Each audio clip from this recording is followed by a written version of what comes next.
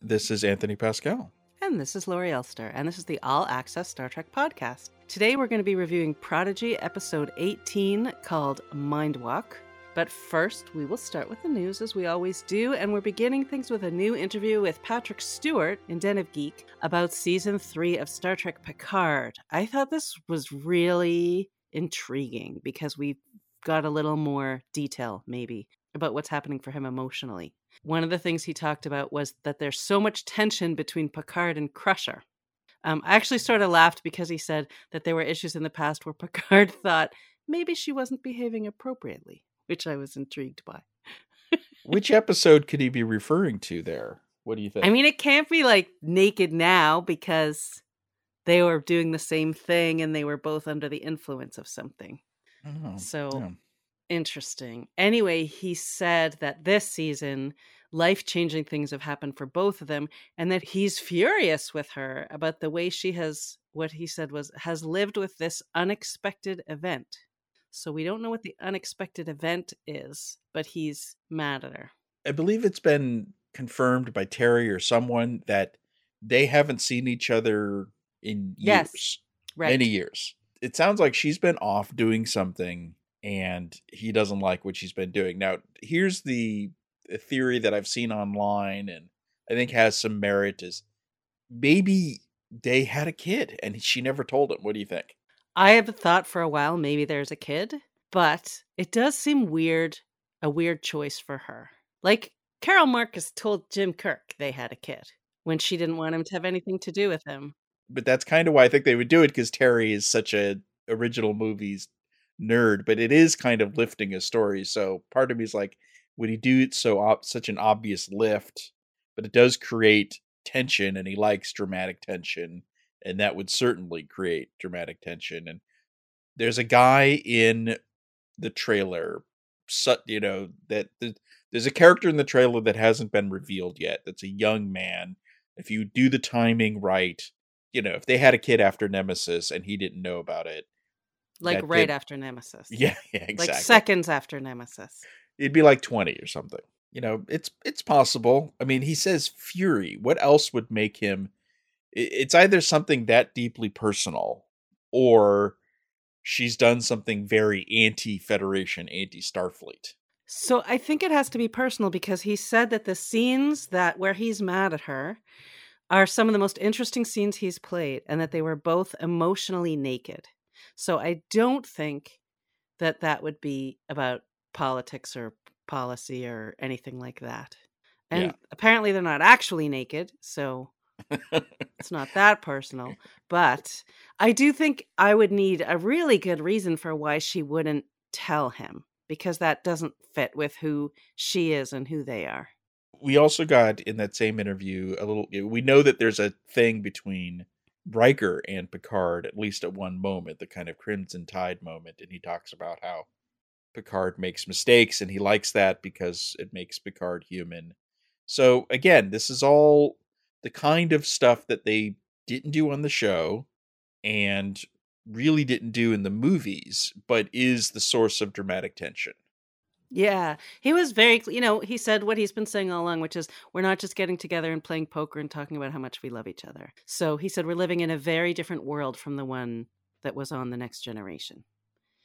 Now, he threw out a thing about how he hopes season 3 has, political impact and that the world needs Picard. I mean, he's been saying this every season, and, what were there strong political allegories in the previous seasons? I mean, maybe. This seems to be important to him. Sure. Maybe season 3 has a political message that we haven't heard about. That would certainly be a way to sell him on the idea, because he was against it to begin with, of bringing everyone back. So It'll be interesting to see what that is. The good news is that all of this makes me more interested in season 3. Because, sometimes you read these interviews and it makes you go, oh no, what are they planning? But this was all very positive and intriguing. In other Picard news, there was another image that came out. Last week we talked about, there were 3 images. Now there's another one of Worf, where you get a good look at his outfit and a good look at him, and it looks good. What's interesting, he's not wearing a Starfleet uniform, although he does wear one in another trailer. So this probably shows him arriving on the Titan for the first time. But he's wearing a kind of Klingon outfit, but with the Starfleet badge. So this could be back to that idea, back to him being some kind of ambassador or something Yep. like that. And maybe that's what he's been doing all these years, which has something to do with the Dominion or the fallout from the Dominion. And he's got a sword. Designed by Dan Curry. A new one, a little one. We had a little more news about what's happening in Picard season 3 from Terry. So he had told us, he had told Trek Movie back in September that the captain of the Titan isn't one of our regular characters that we know, but is a major character and is played by an actor he's very fond of. And so all this sort of opened up on Twitter recently when a fan suggested that the guy who played Deacon on 12 Monkeys, I did not watch 12 Monkeys, I know you did. Good show. Named Good show. Todd Stashwick would make a great Starfleet captain, and Terry replied, "Now that's a good idea." Or he actually quote tweeted and said, "Now that's a good idea." Yeah, I mean, he pushed this out to his time. I mean, it's like at this point, Terry, stop with the winking and the nodding. Just you're saying he's in the season because Yes. he's also previously said, "I've put someone from 12 Monkeys in the show." It's obviously Todd Stashwick, who has been in like everything, including in Enterprise. He played a Vulcan in Enterprise, Yep. so he's a familiar face. And he was a Romulan posing as a Vulcan, apparently. Fair, yes. Just to, before someone writes an angry letter and calls our hotline. So there's also, I did notice on IMDb, there's a stuntman who has a credit as Todd Stashwick's stunt double on Star Trek Picard. There is a scene in one of the trailers, I think the Star Trek Day trailer, which kind of looks like him with an exploding console. I mean, if he's the captain of the Titan, eventually I'm assuming he's going to die halfway through the season. Yeah, or me something. too. Because someone's got to take over the ship. It's going to be Picard or Riker or Geordi or Worf or one of those guys. Or Seven. The chances of this guy making it through the season are very low, but I think he's much more than just in one episode because he's been talked about as an important character. I'm going to guess 2 episodes just for fun. Okay, there you go. But he'll have some big scenes. He'll have some moments. He'll become important, and then that'll be the end of him. That's my theory. One too many exploding consoles, and he's gone. Sparks are flying. Yeah.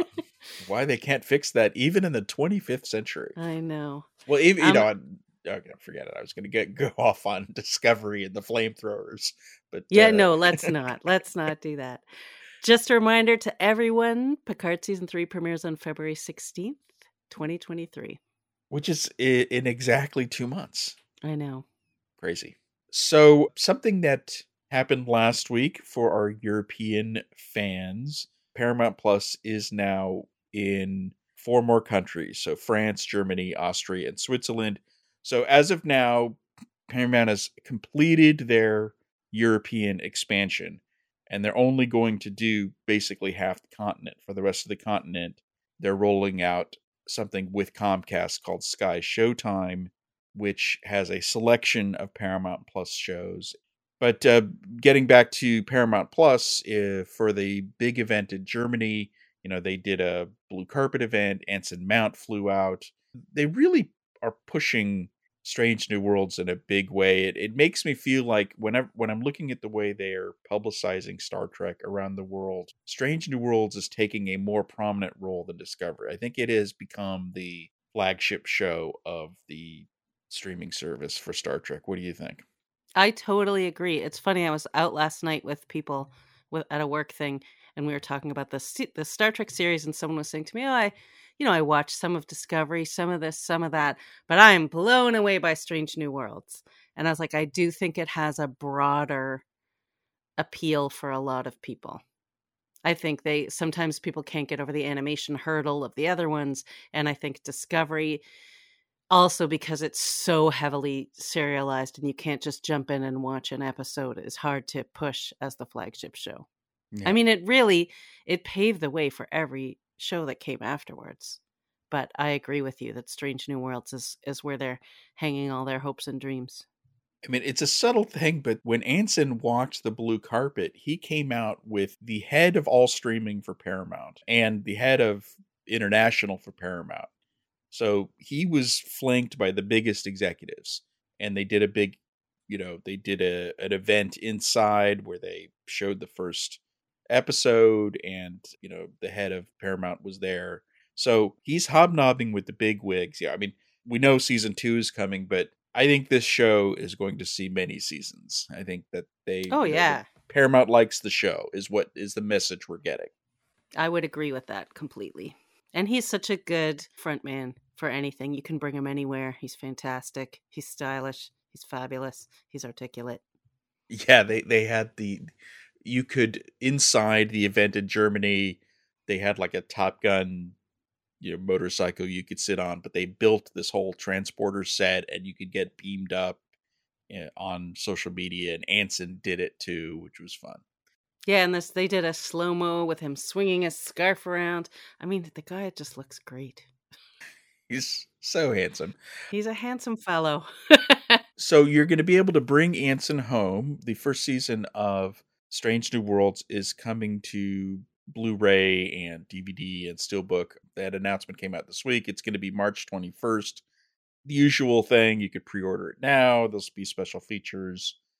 It's amazing how every few months we're getting a new release. There's going to be, I think in January, the first half of season 1 of Prodigy is coming out. Last week, Discovery came out. Lower Decks came out, I think, in October. They still seem committed to physical media. Fans are saying, why aren't you doing 4K HDR? And I do think it's amazing how much physical media they are doing. So few shows do 4K right. HDR. Movies do that, but TV shows, it's like super rare. It'd be cool if they did it. I wish they would, but it's kind of astounding how much physical media they're still doing. It's not a given for a streaming company. Not everything that Paramount has on Paramount Plus gets a home video release. The Star Trek shows do, and I hope that continues. Someday it will end, people, in the next decade, but they're still doing it, and that's great. Well, and they know that Star Trek fans want physical media and want extras. And this one comes out, I just need to point out the importance of the date, just 2 days before my birthday. So I'm just saying, just pointing that out. Just putting that out to the world at large. Another cool piece of merchandising news that came this week is from IDW, who are just really doing a lot of Star Trek stuff these days. They have this new ongoing series. They have another spin-off from that ongoing series coming out next year, and they keep on announcing new things. And the new thing they announced this week was 30th anniversary celebration of Deep Space Nine, which is next year. And so in April, they're launching a new mini-series called Dogs of War, which is set during the show, and they're calling it a lost episode. And literally involves dogs. Yes, it's very on the nose. Somehow, I think like every issue is going to deal with a different dog. It's impossible to explain. It sounds funny. It sounds like a Ferengi episode. I'm looking forward to it. I'm really impressed with what IDW's been doing ever since they brought in this new editor named Heather Antos, and she's treating Star Trek, she kind of talks about it like a, Marvel Cinematic Universe, she's building a comic universe, which is tied to canon, of course, but it's impressive. So if you're not reading the Star Trek comics, you may want to dip your toe in, because they are really ramping up. And Heather is very invested in the Star Trek stuff. And, I follow her on Twitter, and she talks about it with such passion. And I happen to know she's connecting with certain talented artists and people like that to do work for the comics. So it's an exciting time. I'm not a big comics person, but I feel like now is a good time to maybe get involved and start reading some of them. One of the weird things about, and I don't really understand what this means. So there's, with comic books, you get multiple covers, right? And one of the alternate covers for each issue, and they issued the first one, so it shows Quark with this corgi. So the first issue has a corgi, but apparently every issue is going to connect what they're calling an amazing diorama of DS9 characters with look-alike canine companions. So I'm looking forward to seeing all 5 issues laid out with all these, everyone gets their own look-alike dog. It's crazy. I love it. All right, switching over to Prodigy before we get into our review, we have a little bit of news, which is they did not win the Emmy for Best Animated Series. So there was the first annual Children and Family Emmys that happened on Sunday. They were nominated. They didn't win. But the production designer won a special Alessandro. Now I'm going to mispronounce. Alessandro Taini. Alessandro Taini. He's an Italian boy. Ah, there you go. He speaks with a great Italian accent. Yeah, I loved what he had to say. So he won a special jury award for individual achievement in animation for production design, which the show is gorgeous, very much deserved. It's a pretty big Emmy. They didn't win the biggest Emmy, but it was a pretty impressive thing for their first season to win an Emmy. And as I've said with Lower Decks, both of the animated shows are really getting a lot of love from the critics. And, I think that's great. They deserve it for sure. Agreed. The event was hosted by Jack McBrayer, who is famous for 30 Rock and a million other things, but also is the voice of Badgie on Lower Decks. And one of the big highlights of the night was that LeVar Burton was honored with a Lifetime Achievement Award for his work on Reading Rainbow. This part made me laugh. He was introduced by Lawrence Fishburne, which is so cool and great, except that he referred to him as Geordie LaForge. Geordie. Yeah, that was weird. We were going back and forth on Geordie for a while that night. But there was a great video tribute that had Whoopi Goldberg in it, and it wrapped up with Patrick Stewart, so that was really nice. LeVar made a great speech, talked about being inspired by Alex Haley, who's the writer of Roots, Gene Roddenberry, and Fred Rogers.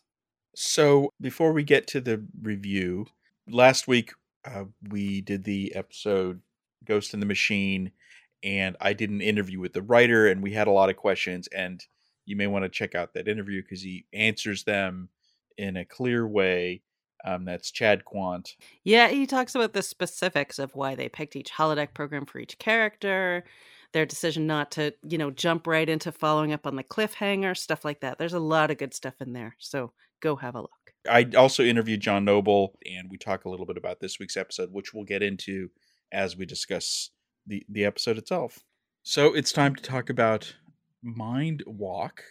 It's kind of the penultimate episode if you consider the 2-part finale a single episode. So this is kind of a big deal. So what did you think of it? I liked it. There's some stuff I really liked about it. There's some stuff I felt was a little too cartoony, but I think these 3 episodes feed the finale well, as it were. They probably could have done them in 2. But each one has its merits. This is the best of the 3 leading up to finale episodes, I think. And certainly an interesting take on a sci-fi trope, if not a Star Trek trope, the possession/body swap trope, which I did enjoy. I liked it. I'm ready to get to the finale, and we'll talk more in detail later, I guess. I loved the stuff so much. I'm normally not a fan of the body swap trope. I just feel like it's always very silly. So to me, first of all, a kids show is the right place to do a body swap trope because it doesn't actually make any sense. And the execution was so phenomenal, from the vocal performances to the way they moved the characters and their physicality, even though it's animated, made me just like jaw drop, happy, grinning, smiling, enjoying every second of that. And it's a great way to introduce that. It is a Trek trope, so it's a great way to introduce it. And I love that it was very funny, but also had these big emotional moments too. And moved the plot forward in such a big way, sort of. Yeah, you can't say nothing happened. Like, people complain about the last 2 episodes to say nothing happened. I actually disagree with that in the previous episode because we learned about the construct controlling Janeway, but something happened this time. Yes. No, and the body swap made it happen. So it wasn't just an inconvenience or a wacka wacka. It was like the main It was the thing we've all been waiting for, because people were definitely, I think viewers were starting to reach the end of their patience for they can't tell the people on the Dauntless what's going on. Because it seems like there are a million ways to communicate besides comms and all that. Just write them a lovely note. And stick it in the window, which obviously they can see, which is another issue. So paint it on the side of the ship. Exactly. No, and you totally could do that. I mean, I actually have thought of that myself specifically. So, given that, what a wonderful creative way to move us to the next spot, still create a problem. So it's not we're not imagining an easy solution on the other side, but so much fun along the way. Yes, and it's kind of a weird, fun way to see Janeway, Admiral Janeway, fully getting what's going on with the kids and saying the thing we've been waiting for her to say, which is, yes, I understand and I'm with you and I'm going to help you. But the whole time she's in Dow's body when she's saying it, which we didn't expect. Although Brett does a great job. Oh my God. Of doing her, for sure. He did, they both did such amazing jobs of speaking like the other one. Both of them, A++. Like, I was blown away. It was very funny to hear Kate Mulgrew talking like Dal. And then he captured, like, her intonations and the way that she says certain words and just her elegance. Yeah, it was broad, for sure, but you certainly get it, and as you mentioned, it's far more than their voices. I mean, Dal couldn't walk in her little short heels, and well, and also he's a very physical character, so he's always moving his arms, moving his legs, changing the way that he's sitting, shifting his position. That's what he does in the episodes. He moves around a lot. And he couldn't sit in the captain's chair, right? Right, he couldn't sit in it, but that first scene when he just decides to lie on the floor, it's like so right. Good. And all of the movements, everything he said, like all of a sudden Janeway's just moving around and those arms and legs are going everywhere. I just thought it was so great that they captured all that stuff. And then you noticed when she's in Dal's body that, he's very still. Right. Poised, sitting in the chair properly, as it were. Yeah, the execution, A+, no notes. And, they've definitely played it up with the music, especially... Oh, yeah. The Dal and Janeway's body stuff on the Dauntless was very Looney Tunes music time, when he walks into the bridge. And they very much are playing this for laughs. And, and it was funny, for sure. Yes, successfully played it for laughs, which is the key. And the music across the board popped. And again, I mean, it's always really good, but just the way they hit these emotional moments and the music swelling at the right time and little tinges of Voyager at the right moment and things like that. I just really felt it. You felt it in your bones. But it was still a good I mean, everyone else had their moments too. I mean, it was a big episode for Dal, bigger than he realizes, actually, unfortunately. Yeah. Poor little Augment. Yeah, yes, as we discussed, that's, we know that's going to be a problem.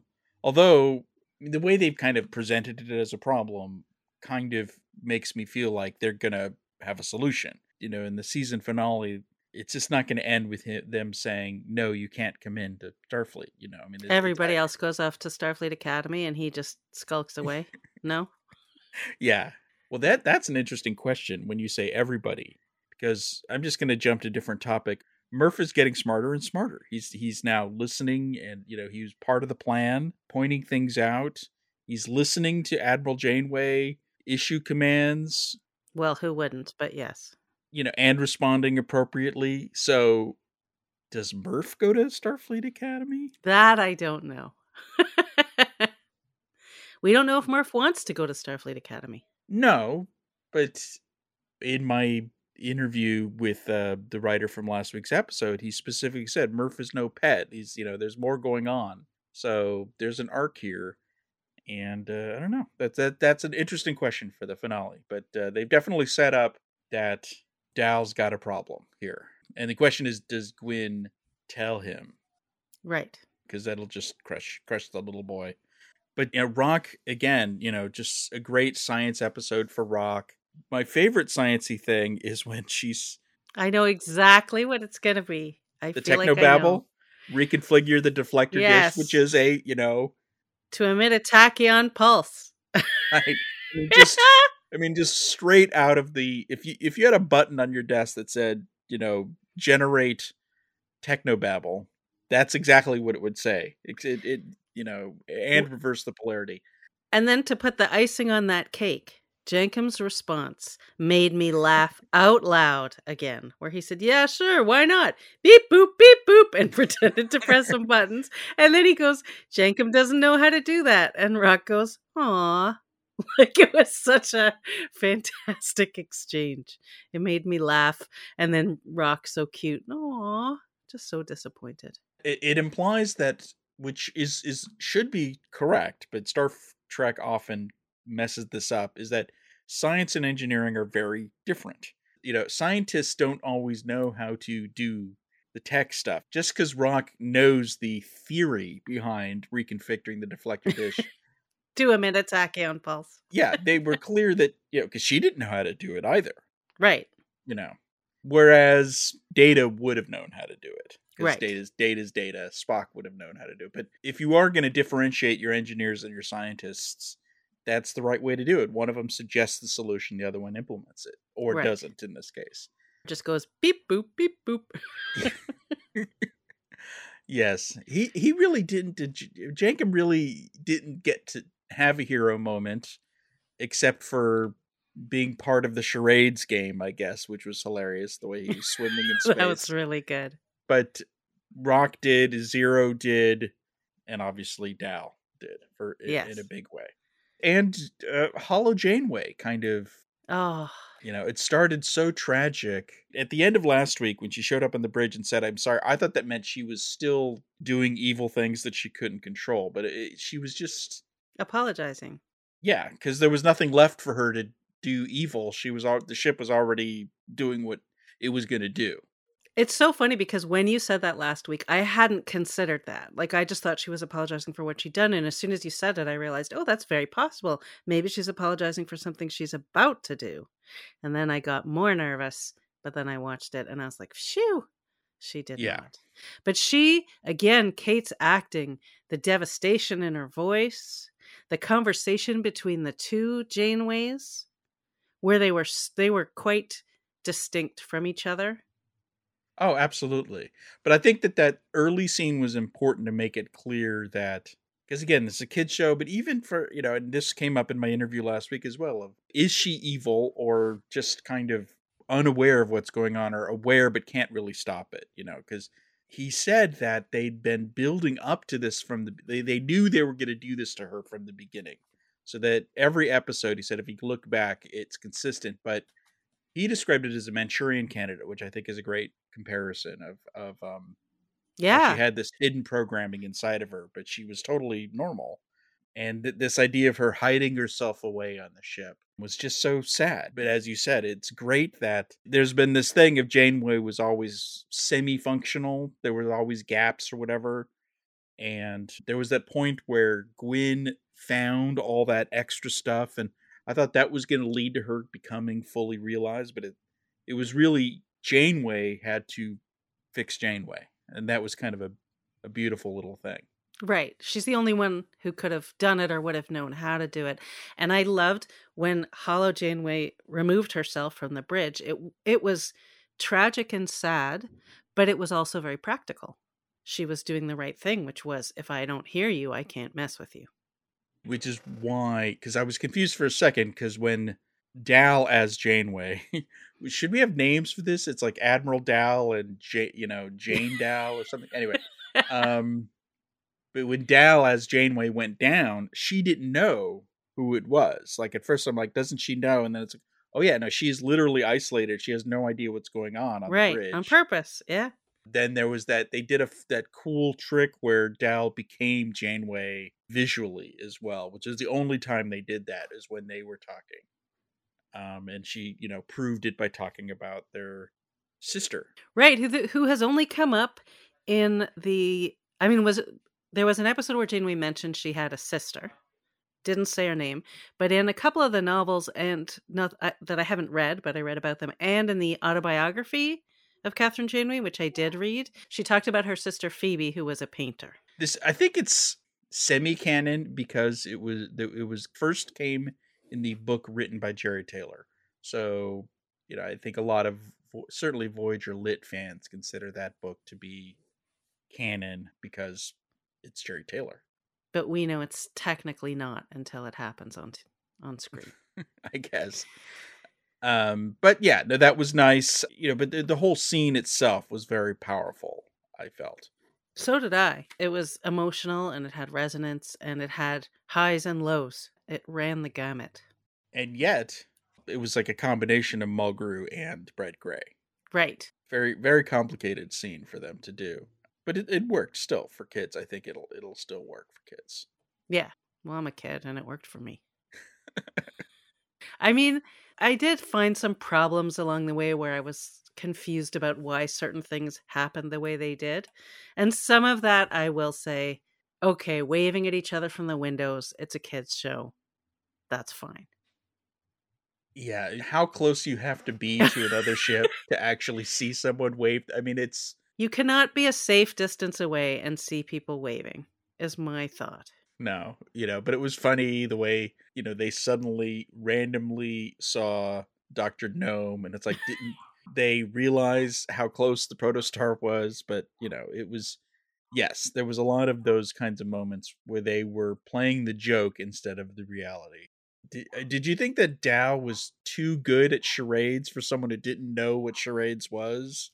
You picked up on it pretty quickly. Yeah, I mean, they weren't playing classic charades where you say first 3 words, 5 syllables, second syllable. So that's the only part you need advanced knowledge of. The rest of it, it was really more like miming. True enough. Yeah. But then they could have used that the whole time by just waving out the windows to explain. Yeah, or again, making a giant poster and sticking it in the window would have also done it. But it was fine. It played out so well that I forgave a lot of those things because it was such a great ride.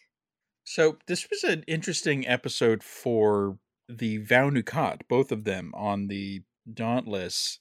Essentia, I'm trying to figure out, did she ever figure out what was going on? Because Janeway shows up on the bridge, and she immediately goes for her phaser, because she goes, Janeway, and when Janeway calls her in and she realizes that she doesn't recognize or know anything about her, I'm still confused why she didn't just stun her with their phaser. Well, so I was wondering about that, and even more than that, when who she thinks is Janeway, but it's Dal, says, is there any way to contact the protostar without using comms? Essentia knows what this living construct is. Oh, 100%, yeah. Right. But that would have raised a red flag because Essentia knows how the whole thing works. That's why she wanted Tysus to get the whole fleet there. She was the one who instigated that. So I was a little confused about some of Essentia's choices. Well, I just thought, what is she... Yeah, the same question as you had, which is, what does she think has happened? We never know. Maybe we'll find out in the next episode, even though now Janeway's back in her own body. But in the brig. I assume she's thinking that, the karate chop, did something to her head, and that she can't remember 24 hours or something like that. That's the only thing that she couldn't have jumped to body swap. Although, no. Eventually, Dr. Gnome, I think everyone else started figuring out, and I'm glad about this, is that people being possessed or people being imposters or shapeshifters, Starfleet, a lot of these people lived through the Dominion War. They are on the lookout for imposters. And it became pretty clear Janeway was not Janeway. Whoever was walking around in that body was not the same person. And which is why when she said to Dr. Gnome, don't you know who I am? And he said, no, we do not. Right. I was glad because it's there's only so far you could go faking it. And he was very bad at faking it. Well, he had literally nothing to go on. No, yes, so Starfleet person. Yeah, no, right. All that terrible. Was great. He spat out the coffee. I mean, that was a big one. Yes. So, and suggesting that they pew, pew, pew, going back to our early episode. There were just so many moments that it was very obvious. He had no idea what he was doing. So my brains are fine. I'm just busy thinking real hard. That's all. And I love when he goes, you in tennis, you're in charge. That's got to be a violation of, Starfleet HR rules. That's kind of racist, don't you think? Yeah, I mean it's much better than the kinds of things McCoy used to say to Spock. Well, the 24th century is kind of like the 2020s compared. I mean, we've come a long way since the 1960s, and so is the Federation. I don't think you could call someone a green-blooded hobgoblin on Picard's Enterprise. And I don't think you can call someone, you can't call an Andorian antennas. I'm sure that's against the rules. Yes. Maybe that was the thing that finally pushed them over the edge, that she violated Starfleet protocols or whatever, by saying that. They're like, maybe. It really could have been, one of half a dozen things. It could have been, I think it was the finger guns. That was... So the Diviner finally did what I've been predicting he was going to do. Yes. Which is, but I don't think he hasn't shifted. It was a strange conversation. He was doing one act of kindness as a thank you. Yes. But he has not shifted gears, but he has accepted the possibility of failure. Well, I didn't understand his last comment where he said, because of my mission, I must do this. Yeah. And then because that doesn't help the mission, or does it? Well, I mean, so if she's gone crazy, then maybe freeing her helps his mission, because she's no longer, because Tysus is in control, and maybe he'd rather have the crazy person running around the ship. But I think it was more genuinely he was doing it to help her. He seemed confused. He seemed confused. I was confused. I was a little bit confused about what he was saying or where he was going with that. And then first of all, I did think it was a little weird that they just, tied her up and left her alone in sickbay with a couple of guards. Well, first they left her alone in the closet because he came back with zip ties. Right. It's like, don't you have a replicator? I told you they were going to put her in a closet, by the way. But no, it was, in sickbay, they had her strapped down. And no one around. He manages to get in. He gets her out. And then their terrible security team is just standing there with their backs to the whole reason they're standing there is to keep her from leaving or keep something from happening. And she just sneaks out behind their backs. And I thought she or he, because it's really Dal, should have asked the Diviner, can you distract those guards so I can get past them? Because I just thought, wow, they're fired. They are so fired, those two. Well, but Dal wouldn't have known, because Dal, as Janeway, was unconscious because of the hypospray. So right. Dal woke up in the bed, not knowing how he got there. It just was too easy. It was too easy to sneak past Starfleet security post at the door. You shouldn't just be able to sneak out behind their backs. I did ask John Noble about this, and he said, he sees that the Diviner can be redeemed in his mind, and is certainly more nuanced than just a villain. So I think there's more to this. Oh, I think there's a whole backstory coming of the Diviner and the Vindicator and how he's changed. He's had a lot more time than she has since he arrived. Yeah, she's on mission. She had that evil smile as soon as she knew that they were calling the fleet as so everything's coming up Vindicator right now. She is on mission and happy as a fake Trill, that is for sure. He is now conflicted. Yeah. So he is trying to stay on mission, but doubt is seeping in, I think. He's just roaming around in the corridors by himself, carrying handcuffs, basically. Right. I mean, let's face it, he, as an unknown entity, should have a security person assigned to him, but they just let him walk around the ship, whatever. Well, security's a little lax on the Dauntless. They're going to have to tighten things up, obviously. I don't know whose fault. Is that Janeway's fault, or is that, who's the head of security? We don't know who the head of security is. Maybe that's the whole problem. They don't have one. It is one of those, because it's the secondary ship, it does seem like Tysus, Nome, and Essentia are just always together, because they're the three famous actors. And whenever there's a situation, it's the three of them.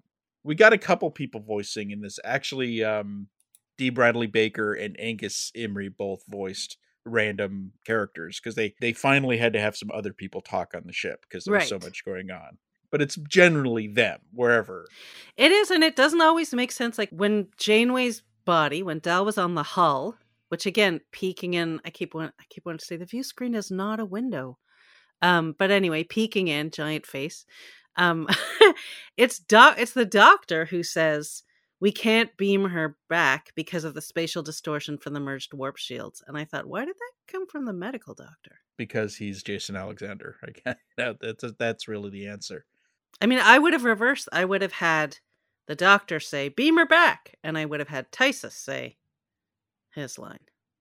Just would have made a little more sense. It was still funny to say, the Admiral's on the hull. Well, I think that's it, that they're working backwards from the joke. I think a lot of this gets back to when I started talking about this episode, is that there were a lot of gags they wanted to make happen in this episode, and they made them happen whether it made sense or not. Right. And it was funny, but it's one of those things that when you think about it later, it's like, did that make any sense? Maybe, maybe not. But it was still funny. But I don't think the humor detracted from the key emotional moments, the two Janeways moment, a great moment with Dal Janeway and Rock of, telling her that she's going to make a great science officer. That whole scene was great. And the scene with the diviner, very complicated scene, probably the most dialogue we've got from the diviner yet, and certainly the most nuanced. Yeah. All that stuff was the better stuff from the episode. The humor was fun and cute, but not as important. I've been waiting for John Noble to get more to do because he's such a talented guy. Yeah, and in the last couple episodes, he's had some really interesting stuff to do. So I could only imagine it's going to get better as we get closer to the finale. So I've got a little nitpick I want to mention. All right. It's so tiny, but it's when Janeway wakes up in Dal's body. So she looks down. She's got purple arms. She's looking up at the kids. She knows. Well, first she sees Murph and goes, like it reminded me of that scene in E.T. And they say that she has swapped bodies, and the first thing she says is impossible. But first of all, it's self-evident that she's swapped bodies because she's in another body, and she's a scientist, and it's happened in Starfleet before, and she's experienced a mind meld, different, but the Sulu thing. She later mentions that she became a salamander, and she famously said to Harry Kim, weird is what Starfleet officers do. So weird is part of the job. Yes. So why would she say she's a scientist? She should. I'm going to take on your nitpick. Okay, go on. Because I think they all do that. I think Spock has said it. Data has said it. Everybody, their face. She said it when she was literally looking at her reflection and seeing a different face. I think they start with, that's impossible, and then start figuring out the next piece. I think that is such a normal thing that they've all said in every iteration of Star Trek. I think it's a very normal human reaction, and it is impossible. I mean, it is a particularly impossible thing, but that's why she said it, and she didn't persist. Had she persisted and said that couldn't be what happened, but she was acknowledging the salamanderness of it. Let's just say, like, the extreme craziness of it in that moment, and then immediately was like, okay, let's figure out what we're going to do about this. Speaking of the salamander thing, there was a few deep cuts. I mean, the Organians, they did some Organian lore here. They did, although they've adopted the mispronunciation, and they all say Organians because that's the only place they've ever heard it is from the doctor from a couple episodes ago who called them Organians. That's true. Well, the Phoebe thing, I think was also another deep cut. Was there any other references you spotted? I mean, Threshold is the big one. Yeah, everyone's going to remember that one for sure. Yeah, I mean, my canon notes were just that, Organian, Phoebe, and augments. Yes, they've brought up augments enough to know that that's going to be a big deal. Right. Well, there were, for ship people, if you notice at the end, the fleet of ships, there was a lot of familiar looking ships. There was Defiant, type ships, Defiant class, Centaur class, Akira class, and a lot of Sovereign class ships, which is the same class as the Enterprise E. This is just a few years after Nemesis. I bet fans are going to assume one of those ships is the Enterprise, but I doubt it because we know that Picard's not captain because they've already talked about the refugee crisis, and now he's an admiral and he's left the Enterprise.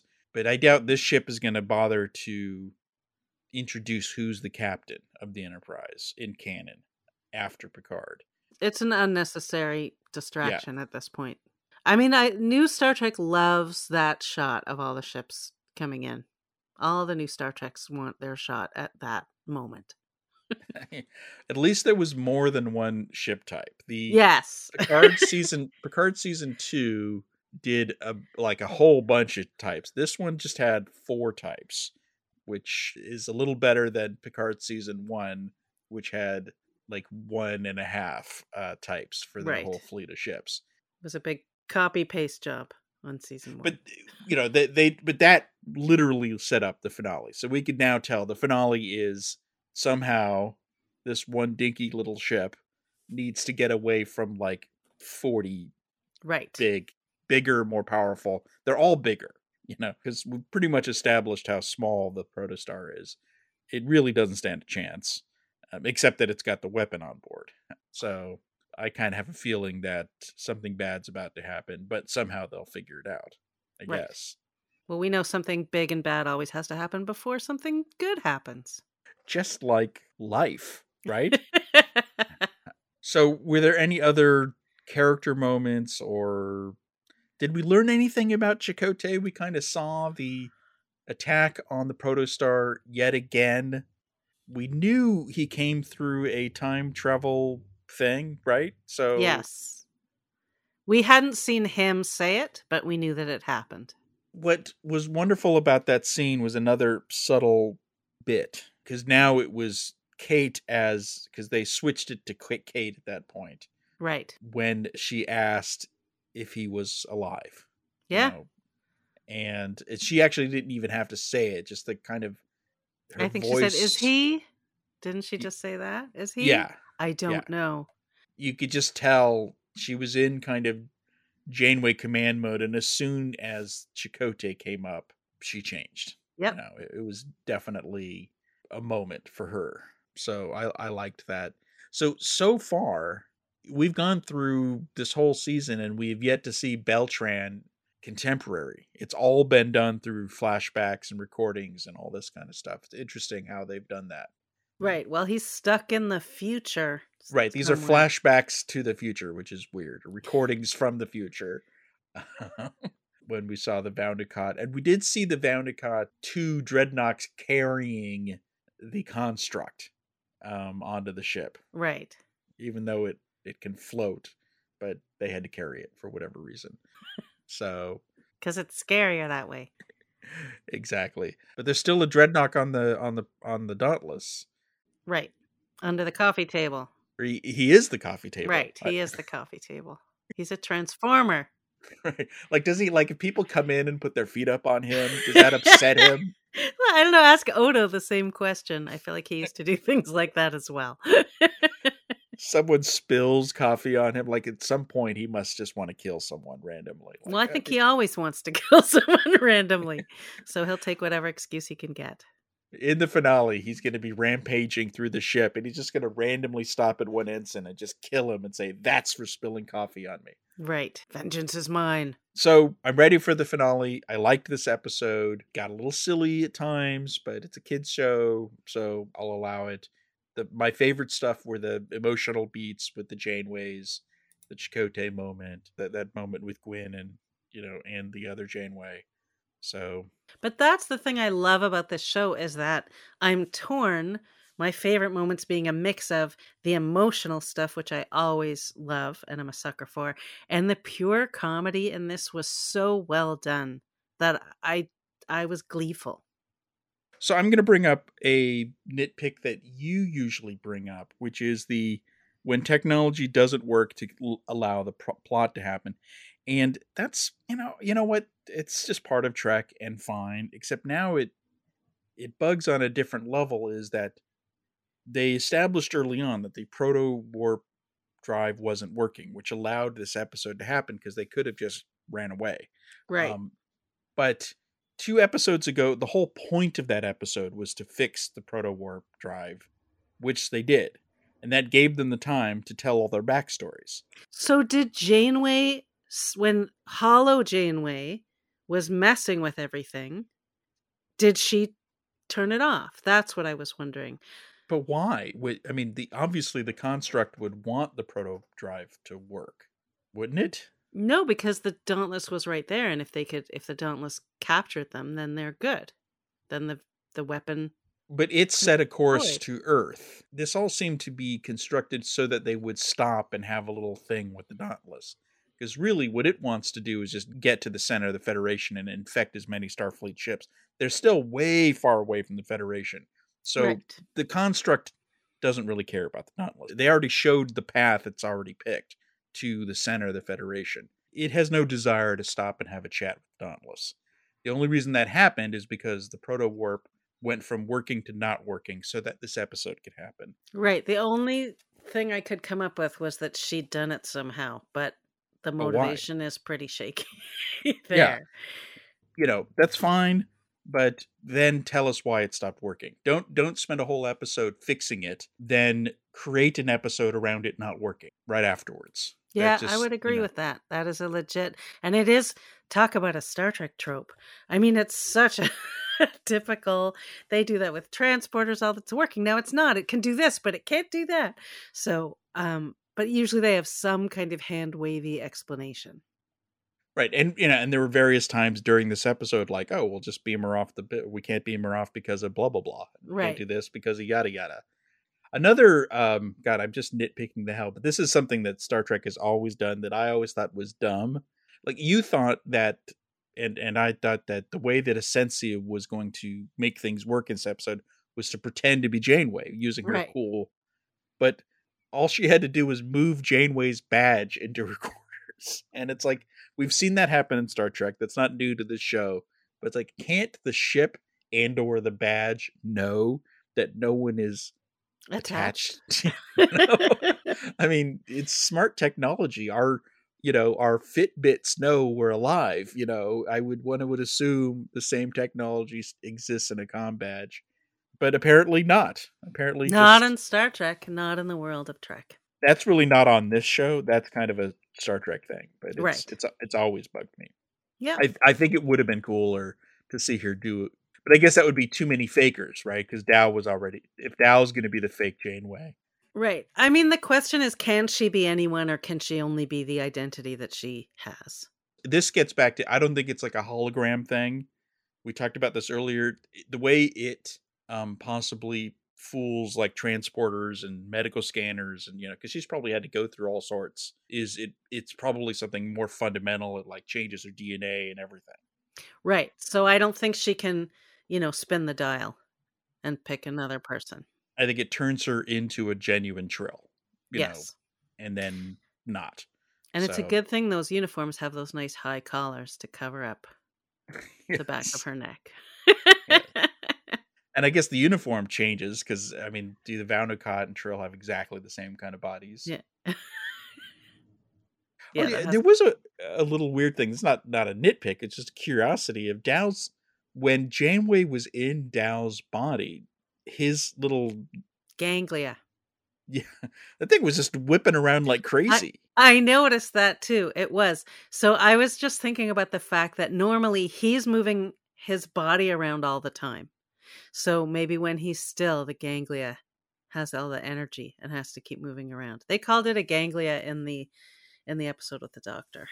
Yes. I think it was unconscious. It's just like, it's all part of her not knowing how to use the body. And so it just was whipping around. But I thought that was kind of funny. It was noticeable and funny. Okay, well, that's, I think, enough for Mind Walk, unless you have any other things. I have two favorite lines. Additional favorite lines that we haven't covered. And one is Dal as Janeway saying, I changed my mind, not in a weird way, but in a totally normal way. I can change my mind, which I thought was very funny. And then I also really liked when Zero saying, okay, so try not to look down or to the side or up. Well, okay, so I've got one, and it's one that should make you happy when Janeway says, "This is not my first rodeo," and Zero says, "What's a rodeo?" Yes. Because we've been saying they know too many colloquialisms, so they're at least admitting Zero doesn't know what a rodeo. But now I want to see Zero at a rodeo. Going yeehaw with a cowboy hat. I don't think they're still going to have rodeos in the future. Yes, because it's animals. Animal cruelty. Definitely. Yeah. Unless it's like sentient animals that like to, no. So. Like Narnia horses? Yeah. Well, but maybe it could be a holographic rodeo, but even still that would be like a blood sport thing. So yeah, it's weird. Okay, so to your point then, why would people still refer to rodeos in the 24th century if they say we're outlawed, by the 22nd century? Well, I'm going to go further back and say, why did Kirk talk about dipping little girls' curls in inkwells? Yeah, okay. You always bring that one up. That is my classic one. But they'd say things like, let's make a long distance call, which is almost not a thing now. So any predictions? How's Janeway going to get out of the brig? I mean, there's no Vulcan around to do a mind meld. That's the shortcut they usually take, right? Do a mind meld and you'll see it's really me. So she's got to somehow... I also don't know the relationship she has with her crew, right? Because we don't know... on Voyager, she had people she was very close to. So, like in Kirk's body swap episode, his officers knew who he was. So they knew when he'd switched and they knew when he'd switched back, once they figured it out. So I don't know how close she and Tysus are. Obviously, she and the Doctor are not friends. Yeah, Nome was like accusing her of endangering the ship. Tysus previously refused her order. Asensi is a double agent. I don't think she's got any friends on this ship, to be perfectly honest. So sad. So, to break her out of the brig, to pull a Scotty and blow a hole in the wall. Maybe the kids are going to come over to the Dauntless and break her out. Maybe the Diviner's going to help. I don't know. Yeah, I don't know. She needs help. But that is an interesting point you make. Like, you don't sense that the Dauntless crew are her family. Right. They're the people she's been assigned to her for this mission at best. Right. They haven't been on the mission long enough to establish the kind of trust we've seen with our other captains and their crew. Which means she needs allies. So her best allies could be the kids at this point. Yeah. If they could get off their ship. So there are a lot of pieces that we need to fall into place. But it's a great setup for what's to come. I'm so primed and ready. So let's move on. All right. So it's time for our bits of the week. I'll start off with something a little festive, a little Christmassy. I just love local news stories when they talk about Star Trek fans because they're just filled with cliches that are groany but fun at the same time about out of this world and beaming in. And so Starfleet, which is one of the fan groups, there's the USS Renegade chapter, which is in Youngstown, Ohio. And they are working with a local charity and they are fundraising and they're out on the street helping out, feeding the homeless and hungry families. And so they're doing all this great work. And it's just always fun when, the local news, WFMJ, from Youngstown, Ohio, covers the local Trekkies. They got all the names and stuff right. So they didn't say Geordi LaForge? No. No references to Dr. Spock or anything like that. I miss those. And Star Trek. Star Trek. That's the thing God, I hate that. Yeah. It's always been a favorite. A classic. Since I was a child. So what is your Christmassy themed bit of the week? Yeah, mine is also holiday themed. So it's a post. Mike Okuda posted this. He posted on Twitter, but his Facebook post got into a little more detail. But he was talking about the anniversary of the premiere of A Charlie Brown Christmas, which is a classic. And he said that when he was working on Next Generation, during the second episode, he volunteered to do some graphic screen animation using traditional cells. And so he didn't know how to get them shot onto film. And he remembered seeing a credit on Charlie Brown Christmas for Nick Vasu. So he looked him up in the phone book. And then he called him. And Nick, who had worked on Charlie Brown Christmas, ended up shooting all the cell animation for computer screens for the first couple of years of Next Generation. And he posted this with this very cute picture of Linus and Charlie Brown like leaning on the wall in the snow. It's very sweet. But what a fun fact. I love when he's full of fun facts. And I love connecting the dots on pop culture things that I love. There's a super deep now trivia question of how is a Charlie Brown Christmas connected to Star Trek The Next Generation? Yeah. So that's it for another week of All Access Star Trek. Come back next week for our review of the first part of the 2-part season finale called Supernova of Star Trek Prodigy. And please come to the site, let us know what you think of the podcast, post a review on Apple Podcasts. We could use all the help we can get. Goodbye. Bye.